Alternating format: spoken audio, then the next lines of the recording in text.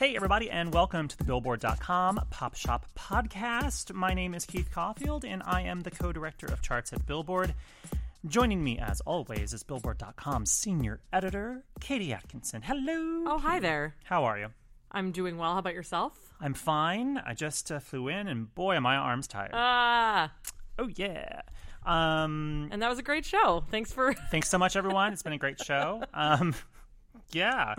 Sorry, I'm a little bit discombobulated because I've been on a plane for half of my day. Anyway, let's move on to the Pop Shop. Yes.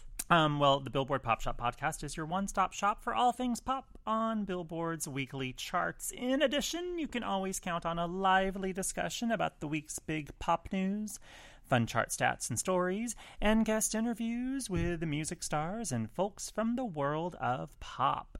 This week on the show, we've got an interview with someone who is a living legend, a 16-time Grammy Award winner, a chart superstar, Sting. Yes, indeed, Sting. My Sting, people. Sting. We caught up with him a few weeks ago to talk about his new album, 57th and 9th, which is out now. So stay tuned for that later on in the show. Plus, we've got Chart Chat about a brand new #1 on the Billboard Hot 100. They said it wouldn't happen. Yeah, I think we even said that last week. Ray Sremmurd's Black Beatles bounds to #1 as the viral video-assisted smash bumps the Chainsmokers closer out of the top slot. In addition, there's a new #1 album on the Billboard 200 chart from Bon Jovi. A certain Flotus debuts on the charts. Melania? She would be the Flotus elect. Flotus elect. Not even elect. No. And we'll preview this coming Sunday's American Music Awards. But first, before we get started, if you enjoy the podcast, subscribe to the show on iTunes so you won't miss an episode, and give us a rating or review while you're at it. If you have any questions for us, feel free to tweet us at Keith_Caulfield or KT Atkinson. And if you want to explore more podcasts from Billboard, visit itunes.com/Billboard Podcasts. So, lots of stuff that happened on the charts this week, right, Katie? Yeah, we didn't know whether it would happen. And we spoke about it last week, whether anybody could swoop in and take the #1 spot on the Hot 100 from the Chainsmokers. Because they've been #1 for 12 weeks with 12 weeks. 12 weeks. And now all it took was a viral meme. All it took was a meme that took over the country. The Mannequin Challenge and Ray Sremmurd's Black Beatles that soundtracked it. Yeah. It's crazy how this song really in like the past like basically 2 weeks has sort of turned this song into this enormous huge hit. Phenomenon. I mean, as Katie said, the Mannequin Challenge really pushed this song to #1. We talked about this a week ago. Their song, Ray Sremmurd's song Black Beatles, basically doubles as the soundtrack to many of the Mannequin Challenge videos. And the Mannequin Challenge, if you don't know what this is, it's basically where people get together in a video and they all pose like mannequins and the camera moves around them. Some more successfully than others. Right. And a lot of them are soundtracked to Black Beatles. And the song zooms from #9 to #1 on the Billboard Hot 100 this week, bumping closer out of the #1 slot down to #2 after, just a dozen weeks at #1. And as your other co-director of charts, Gary Truss, told us in his article, it's the first chart topper for both Ray Sremmurd and for Gucci Mane, who is featured on the song. And it's also the first leader for the song's producer, Mike Will Made It, who made a lot of hit songs. So that's pretty yeah, crazy. When Gary wrote that, I was just like, it's like, really? Really? He hasn't had one? Because he also did, most people are probably really familiar with Miley Cyrus's We Can't Stop, which was, I think, probably the biggest pop hit that he's had. But he's like a huge hip-hop producer. Yeah. But he's also a varied producer because he can do Miley, he can do hip-hop, he can do a lot of other stuff. Usher, yeah, he's worked with a ton of people, and you'll know his work because he always says his name on the song. So it's kind of like Cha-Cha. Exactly. You can't miss Mike Will Made It Productions. Black Beatles was the most streamed song of the week, which isn't terribly surprising considering that it's in a bunch of viral videos. It rises 5-1 on the streaming songs chart, with 43 million streams earned in the week ending November 10th, according to Nielsen Music. That's actually up 122%. Helping that gain, of course, are YouTube views of the Mannequin Challenge videos that use the song, in addition to standard views of the song's music video and other audio-only clips of the track. YouTube accounted for almost 21 million of the song's streams last week. So it's not all YouTube, but the rest were from other streamers like Apple Music and Spotify. Still, the song isn't just a viral hit. It was the top-selling download of the week, and it jumped from 16-1 on the digital songs sales chart with a 320% sales gain. Sold 144,000 downloads last week. And, while the streams and sales are hot, Katie's trying to tell me something. Well, I was just going to say, I feel like the beauty of these songs that become hot based on a meme, like the Harlem Shake a few years ago, many years ago, is that somebody probably downloads the song to use it in the video, and then the artist gets a stream when somebody watches said video. So they get a stream and they get a sale. Yeah, exactly. It's double dip in there. Totally, but it's like two different people are enjoying the song that way, right? But it's for like working toward the same cause of this one viral video, right? So that's actually kind of interesting. I mean, if the song itself was like terrible, I don't think that it would catch on as well. Right. Like a viral meme set to like a really craptacular song probably wouldn't have the same sort of oomph. Like Apple Pen Pineapple. Yeah, that did not go to number one. No, it did not. No. It did hit the Hot 100, but not number one. It hit the Hot 100, but not number one. While sales and streams are hot on the song, airplay is lagging behind. And stop us if you've heard this story before of a red-hot hit that's big with streams and sales, but radio stations are slow to pick up on the phenomenon. While Black Beatles is number one on both digital song sales and streaming songs, it debuts at number 44 on the radio songs airplay charts. I feel like it will only move up, though, because like you said, this is actually a good song. It's a listenable song. Yes. It will be a hit on hip-hop radio because this is not like, Watch Me Whip and Nay Nay or like the news. What's the new one? Juju on That Beat. Yeah. These ones that go with dance videos that when you just listen to them on the radio, they're just silly. It's like instructing you how to do a dance. It's like, I'm in the car. I can't really dance right now. Like Black Beatles is just a song, just like a great rap song. I do wonder if this is going to be like the 1 week for it at number one and Closer is going to go back to number one. Oof. We'll see. I mean, it could happen. I can't tell where I lie on that. We also don't know anything, clearly. I mean, Mannequin Challenge didn't exist until like just over a week ago. Yeah. And now it's number one. Yeah. Well, now it's time for the chart stat of the week. Oh, I love when you surprise me with the location of the chart stat.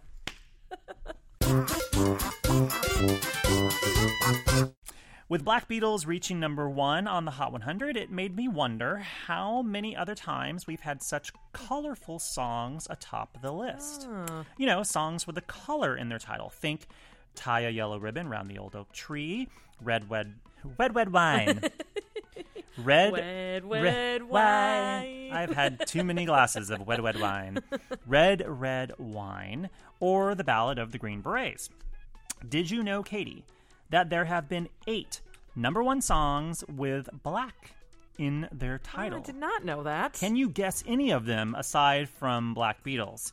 And I'm thinking one of them should be pretty easy because it wasn't that long ago. Oh, really? I wasn't even thinking recent. My mind was definitely going to older songs. The first 2 songs that came to my head were Back in Black by AC/DC. No. What about Paint It Black by the Rolling Stones? Correct. You got one of them. Okay. But there's one recently. How about Black Betty? Oh, Black Betty. Nope. Lamb. Sorry. No. Okay. Recent, though. Yeah, from a rapper that had a huge number one hit like a year or so ago. Oh, I mean, this wasn't number one a year ago, but he had a big number one hit from like a year ago. Oh, interesting. My mind is not... It's a sports referencing. Oh, Black song. and Yellow. Black and Khalifa. Yellow. Now, you're not going to get the rest of them because... Really? Well, you could, but this will take too long. Okay. We don't have time to play this Give game. me the most obvious one, or the artist of the most obvious one that I'm missing. The King of Pop. Oh, I was actually thinking, does he have any black or white? Yes. His sister. Oh, Black Cat. That's correct. The rest of them are a little bit... More obscure? Yeah, a little bit. 3 Dog Night, Black and White. Yeah. Yeah, no. Alana Miles, Black Oh, Velvet. Black Velvet. And the Doobie Brothers, Black Water. Oh, black water, keep on rolling, Mississippi moon, won't you keep on shining on me? I can harmonize with a humming. So there you go. There's a chart stat of the week. Colorful songs at number 1, specifically those with black in their title. I love that. That's a fun chart stat. All right, so let's move on to the Another Billboard. new number one. Another new number 1 on the Billboard 200 albums chart. Bon Jovi, they debut at number 1 with their new album, This House Is Not For Sale. But this album is In stores now. It's their 6th number 1 album. Wow. And it launches with 129,000 equivalent album units earned in the week ending November 10th. Of that sum, 128,000 were in traditional album sales. So unlike previous albums, which may have a lot of streams and tracks, this one's really just about album heavy, sales. yeah. And actually, a lot of those sales were generated by a concert ticket / album sale promotion thing that they did. Well, they're such a huge live band, so that makes sense. Yeah. So anyway, the album was released on November 4th through Island Records. And it's... as I said, it's their 6th number 1, and it follows their previous number 1s. What About Now in 2013, The Circle 2009, Lost Highway in 2007, and then their 2 really enormous, huge breakthrough albums, New Jersey in 1988 and Slippery When Wet in 1986. Now, Slippery When Wet was not their first album. It was their breakthrough album? Yeah, I want to say it's their 3rd album. Oh, wow. Yeah, because they had a self-titled album, and they had, I think, 7,800 degrees Fahrenheit. Oh, wow. One of them had, like, Runaway on it. Oh, she's a little runaway. Runaway. Yeah. Also... A lot of singing so far. Yeah, I know. Slippery When Wet, coincidentally, which contains the smash singles Livin' on a Prayer and You Give Love a Bad Name, hit number 1 on the Billboard 200 almost exactly 30 years ago this week. Wow. It first topped the list on the chart dated October 25th, 1986. Speaking of the Billboard 200, it looks like A Tribe Called Quest's new album, We Got It From Here, Thank You For Your Service, is heading to number 1 next week. Industry forecasters suggest the set could earn perhaps 110,000 equivalent album units, or somewhere in that neighborhood, in the week ending November 17th. The album is their first studio effort since 1998, believe it or not, and I believe it's billed as their final album. That's correct. And it's their first album since the death of their member Phife Dawg. That's right, which was earlier this year? It was this year, yeah. And but some verses that he recorded before he died are included on the album. Oh, I'm not incredibly terribly familiar with A Tribe Called Quest. I love A Tribe Called Quest. They were kind of my introduction to hip hop. Like, grew up in a real backwoods town that didn't have a lot of hip hop, just around. And A Tribe Called Quest, I fell in love with them my freshman year of college, and they're incredible. It's and this new album is really great, and they performed on SNL this past weekend when Dave Chappelle hosted, and their performance was great. And very politically charged episode. The episode and the songs themselves are very politically charged as well. So were they always planning on doing this album before Phife Dawg passed away? I think they had been in the studio, and they've broken up on and off since 1998, actually. Yeah. Like, they have come back together a few times. They opened for Kanye, 3 years ago on his tour. Random. And that's when they came back together, and then they talked about making music and getting in the studio, so that's where Phife Dawg's verses came from, and that brings us to now. But I think that there's a lot more urgency behind it because of Phife passing away, that they decided to move forward with this album. It's kind of a final gift to their fans. Well, the group previously topped the list just once with 1996's Beats, Rhymes, and Life. Speaking of kind of political things. Yeah, well, we were actually just talking about Bon Jovi, who was hitting the campaign trail with Hillary Clinton last week. At least, certainly, John Bon Jovi was. Yes, he was. He actually did 2 different campaign stops with her say, on the more same than day. One. Oh, yeah. He actually rode her private plane, the campaign's plane, from, I believe it was Philadelphia to Raleigh, North Carolina, at 2 different rallies that one was in Philly, Monday night, and then the other was midnight in Raleigh, later that night. So anyway, he hit the campaign trail very hard. And he also was featured in Clinton's Mannequin Challenge video, which was shot on that plane. And not set to Black Beatles. It was not set to Black Beatles. But it's actually a pretty good one. Yeah, no, that was really impressive. Yeah, there's only one guy that you see way off in the background by the cockpit that moves, and he's clearly like a Secret Service guy that probably shouldn't have been in the shot. I'm going to have to rewatch it because I didn't notice that guy.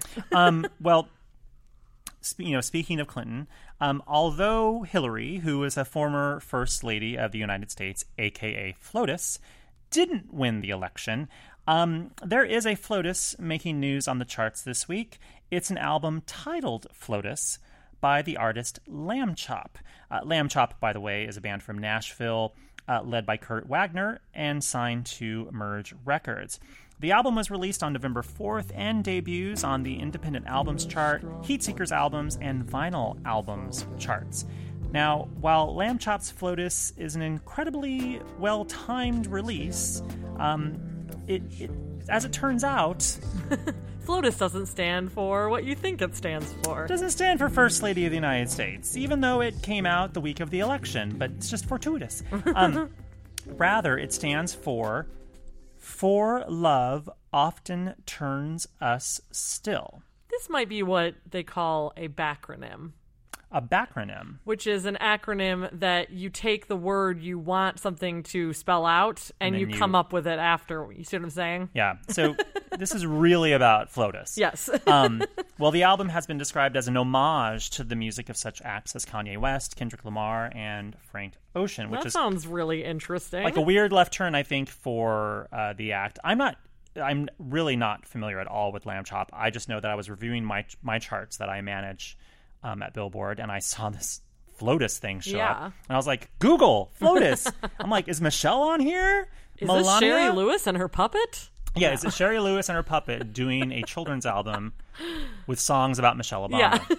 I mean, I'd be here for that, too. Sadly, it's none of those things.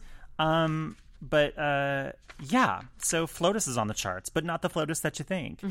Though Hillary Clinton is a Grammy Award winner. Oh, right. Which means that there's hope for Melania to become a Grammy Award winner at some point in the future.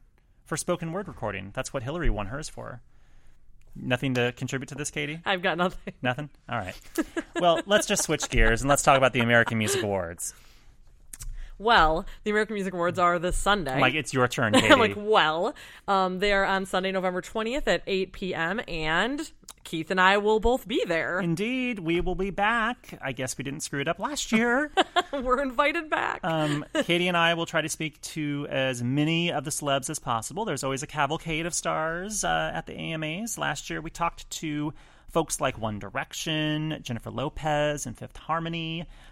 So, we'll have our nets out and we'll try to lasso people. We won't get One Direction, but we could get Niall, who is performing this town. Niall is performing at the show. Hopefully we can get Niall. And Drake leads the nominations with 13, and he sets a new AMA record for the most nominations in a single year, surpassing somebody named Michael Jackson, whose previous record was 11 nominations back in 1984. I think that was the year, the sort of the post-Thriller year. Yeah. Like where he was getting like every honor imaginable for the Thriller. And well-deserved. Yes.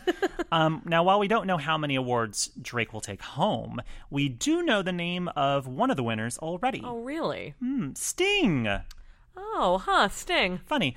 He'll be receiving the American Music Award of Merit at the show, and he'll be performing on the AMAs for the very first time, believe that or not. The American Music Award of Merit, by the way, is only given to artists who have made truly exceptional contributions to the music industry. This is according to the American Music Awards themselves. The award was last given in 2008 to Annie Lennox, a previous podcast guest. Friend of the Pop Shop. And previous honorees include Michael Jackson, Paul McCartney, Prince, and Frank Sinatra. And we haven't had any of those people on the podcast. Those people. Well, 3 of those people actually aren't with us anymore either. Right. So Paul McCartney, if you're listening. Yeah. Hey, he did do a mannequin challenge to the Black Beatles song, which is perfect, by the way. He's hip. He's down. I can see that happening. Well, while we're talking about Sting, I think it's time to have our guest interview with the man himself. Yes. I had the great fortune of speaking with Sting at the end of October. at the Grammy Museum here in Los Angeles, where he played an intimate show to, what is it, 250 people? 200? Yeah, it's tiny. Have you seen a show at this place? Yes, I have. I saw Childish Gambino there. Oh. Did it have a Q&A beforehand? Yeah. And then the performance? Yeah, and it's so small. I sat in the second to last row and felt like I was on stage. Yeah. So small.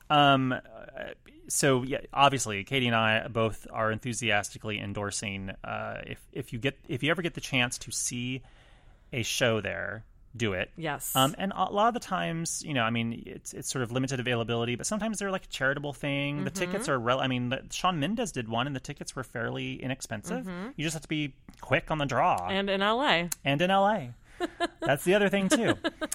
So, yeah, really, if you ever get a chance to go, do it. And also, the museum there is cool, too. Yes. They have, a lot of exhibits and stuff. Anyways, this is not an infomercial for the Grammy Museum, but, But it's great. So, anyway, here's the setup for the interview, because there's something that happens at the beginning of the interview that I need to tell you about. You're giving the listeners a little behind-the-scenes peek. Right. So also you understand that it'll make more sense to you when you hear it. Anyway, so we had arranged for a short interview, and I think I was the only person that was doing an interview with him at this venue. And I was very aware of not trying to waste Sting's time. Mr. Sting's time. Mr. Sting, Mr. Sumner. And I didn't want to get sort of ushered out of his green room by his publicist. Unceremoniously. Yeah, who happened to be there with us, sitting next to him. And also in the room, aside from, Sting and his publicist and me, is Sting's manager, Martin Kurzerbaum, who happens to be a former Pop Shop guest, and Martin's family. I think he had two of his daughters there, and his wife, I believe, were there. So it was sort of a close-knit group of people, but really I was like the interloper. And really, Sting could not have been any lovelier. In the interview, he talks about how his fans have been patient with him as they've waited for him to release a straight-ahead rock album, and it's been 13 years since his last one. How the new album was quite spontaneous, and he didn't really have finished songs when he went to the studio. He kind of went in and just made some magic happen with his bandmates. And he jokes a little bit about writing, quote, miserable lyrics with jolly tunes. Anyway, here is our interview with the one and only Sting. My room is 25 below. This cold bed chasing ghosts. Welcome to the Billboard Pop Shop Podcast. Sting, how are you? I'm eating a grape at the moment. Well, that's the best part, because we don't want to waste any time at all. Yeah, it's quite chewy. It's just quite chewy. Do you really want a grape to be chewy, though? Well, it's the first time I've had a chewy grape, but it's kind of interesting. We're going to have to speak to someone about the catering on it, as they here. say in America. Yes. Actually, we're backstage at a special Grammy Museum show. What's happening behind me? My manager is trying to fix a kettle. Martin is doing something. I've got a tiny amount of time, and you're frittering it away. We have time for one more question. Thank you so much. This has been great. Charlotte, you are a much better interviewer. This is just the kind of amateurs dreadful that he has to deal with. Okay, you know what? Let's talk about the brand new album. Okay. By the time people hear this, the album will be out, 57th and 9th. People are talking about how it's your first rock album in more than a decade. Mm-hmm. I was afraid that you were Billy Joeling us for a while. Billy Joeliness? Well, because he hasn't made Joeliness? Because he hasn't made an album since 1993. Yeah, but I haven't not made an album. I've been making lots of records, but you could say they were more esoteric in a way, where I was just following my curiosity or my whim, because that's what I like to do. And I think my audience is kind of patient with me. They know that I'll make something that's interesting at least. Yeah. But my quest always is to create surprise. So whatever I do, I want it to be a surprise. So I thought, well, what would be surprising this time would be a rock and roll record. So it's not all rock and roll, but I think the main thrust of it is noisy guitar-based rock. And I'm very at home there. It's not as if I ever gave it up. I do every night of my working life. I don't think anyone ever suggested that you had given up rock music. But you're right. This does have a thrust that is I haven't had for a while. I was reading in the liner notes for the album, I think that what you wrote, that most of the album, if not all the album, was recorded in studios in New York City. Yeah. Not terribly far away from where you live. Yep.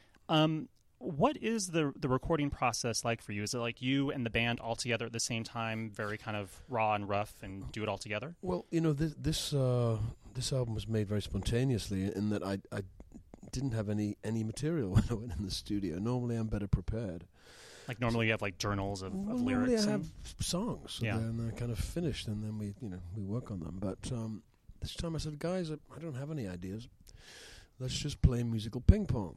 So I play something on the bass, and then Dominic will pick it up, and then Vinny on the drums, and it'll kind of go around in a circle, and then materialize into something that sounds a bit like music.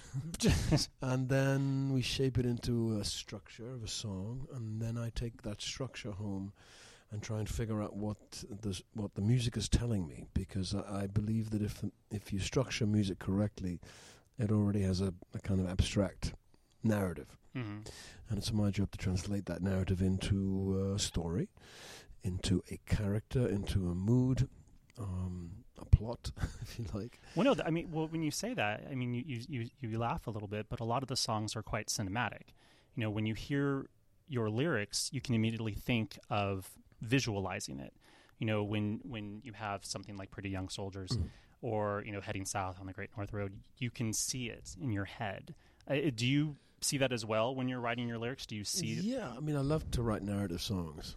You know, it's an old-fashioned mode, and you don't hear it very often. But it's the mode of songwriting that I was brought up in the ballad form. You know, I love telling stories, and so I'm happy when I actually achieve it. On those songs specifically, I really liked the warmth of your voice on the songs, where it feels, because I was wearing headphones when I was listening to the album, and I just felt like you were there with me. I was. You were there. Yeah, I was strangely there. enough. In your head. I've wondered where that voice has been coming from all this time. It's actually been Sting. Do you like that when you hear other music? Do you like hearing people breathe in between words and songs? Do you like hearing that kind of? Well, I mean, I think that's the nature of recording with microphones. You know, when singers in the olden days, 200 years ago, had no mics, they had to develop a style of singing that was called bel canto, where it was very produced sound to fill enormous rooms, and that's opera singing, basically. Now with the microphone, you can whisper into people's ears, and you can be much more intimate or sexy or threatening, or it gives you much more breadth of expression. I mean, opera singers don't go near the mic; they tend to stay off it. But people with head voices like myself use the mic as a kind of as a tool, as an instrument. Mm-hmm. On the first single, I Can't Stop Thinking About You, the lyrics, I think, are really interesting, because I think on the first listen, you can take it one way. And then the second or third listen, if you're paying attention at all, you'll hear something else. And when I went back, I'm like, if you're not really paying attention, you will hear a couple different meanings. Do you enjoy that as a writer, where we can get a bunch of different meanings from a song? Well, I love that, and I never contradict anyone who has a slightly different meaning to the one I think. At first listen, you would think I Can't Stop Thinking About You sounds like a standard refrain from a love song. Yeah, it's like a lusting song for and someone. so you can say, okay, that's what it is. And it's fine to listen to it at that level, but if you dig a little deeper, it's actually about the conundrum that songwriters face every day when they face a blank page. And I use the analogy of the white page being like a field of snow. Songwriters are like hunters in the snow. We're not quite sure what we're hunting. Is there a path under that snow? Is there a track? Is there an animal? What is there? A story? A muse? A spiritual muse? A romantic muse? We don't know. Some days we don't capture it. Other days we do. So it's about that obsession of trying to find inspiration. We have to wrap up, unfortunately, soon, but I want to, just in case anyone was going to start yanking a microphone out of my hand, I'm letting everyone know. I always do that for some reason. On the album, you kind of balance, songs like I Can't Stop Thinking About You with songs that are a little bit more heavy in their subject matter. Like 50,000, which you can interpret to be about perhaps the deaths of Prince or Bowie. That's one way you could interpret it. Yeah. Or, a song like One Fine Day, which, is about, the environment. And I think it's difficult for someone to write a song that involves the word penguin and actually still make it work. And you've been able to do that. Do you find that really challenging to deal with these subject matters in a song that actually work as pop songs? You know what I mean? Well, I'm famously known for writing miserable lyrics with jolly tunes. I think there's something in that disconnect that is ambivalent. And that's the song's power in a way. I'm writing about climate change, but I'm not writing as if I'm on a soapbox, wagging my finger. No, not at all. I'm actually being ironic and praying that the climate skeptics are in fact right, that all the scientific evidence to the contrary is wrong. I would love to live in that world. I really would. I'd like to be wrong about this whole thing. But I suspect, I'm going to clear my throat, I suspect I'm not wrong. And so this song is my ironic take on that. Well, this has been a lovely, lovely chat. I hate to go. You don't have to go, really. Well, no, I do. I mean, I'm going to see you later on when you're playing the show. But thank you so much for doing this. And good luck on the road, because you're going on tour soon. Thank you. And thank you, Sting. Nice to talk to you. All you pretty young soldiers in those uniforms that you've never worn, the captain will come to inspect. Thank you again, Sting. Pop Shop podcast guest Sting. I know. I mean, when you listen to that interview, I talk about at one point that sort of the warmth of his voice. It was just such a trip to be sitting across. Like, Sting was as close to me as Katie is to me now, and we're about 3 feet away. Right. We were just sitting at a table, and he's holding the microphone, and literally in person, that same voice, that warm voice you hear where he's just sort of like whispering at a hushed tone was there, and I'm like, man. And when you listen to the album, and really the album is quite good. Yes. When you listen to the album, there are some songs on there that you just feel like he's sitting next to you strumming a guitar, and he's just sing the little lullaby to you, or like an old, like poem. And you're like, man. The power of Sting. He's just so great. Yes. Anyway, we're looking forward to seeing him on the AMAs this Sunday. Maybe we'll see him again on the red carpet. Yes. And we'll see him out on the road on tour as well. I believe they just announced a bunch of dates, I want to say today. So make sure you visit Sting's website to find out all the good info. I think we are at the end of our show. Well, our big shoe. I'm curious, if you do go see Sting, what would be the song you would most want to hear him play? Well, when the Police did the reunion tour, I got to see them. Oh, at Dodger Stadium? Well, no, I saw them at Staples. Oh, okay. So they must have done both. Maybe. Yeah, I'm not really sure. Boy, oh boy. I mean, like Dream World. Golly. I mean, I don't think there's like one particular song. Like I like If I Ever Lose My Faith in You. I like We'll Be Together. It was like a fun pop hit from the 80s. But I mean, I don't know, the Russians. I mean, basically, there's too many to choose from, which is true. Desert Rose. Oh man, can we go out on Desert Rose, please? Sure, let's go out on Desert Rose. Love it. All right, see you guys next week. Bye.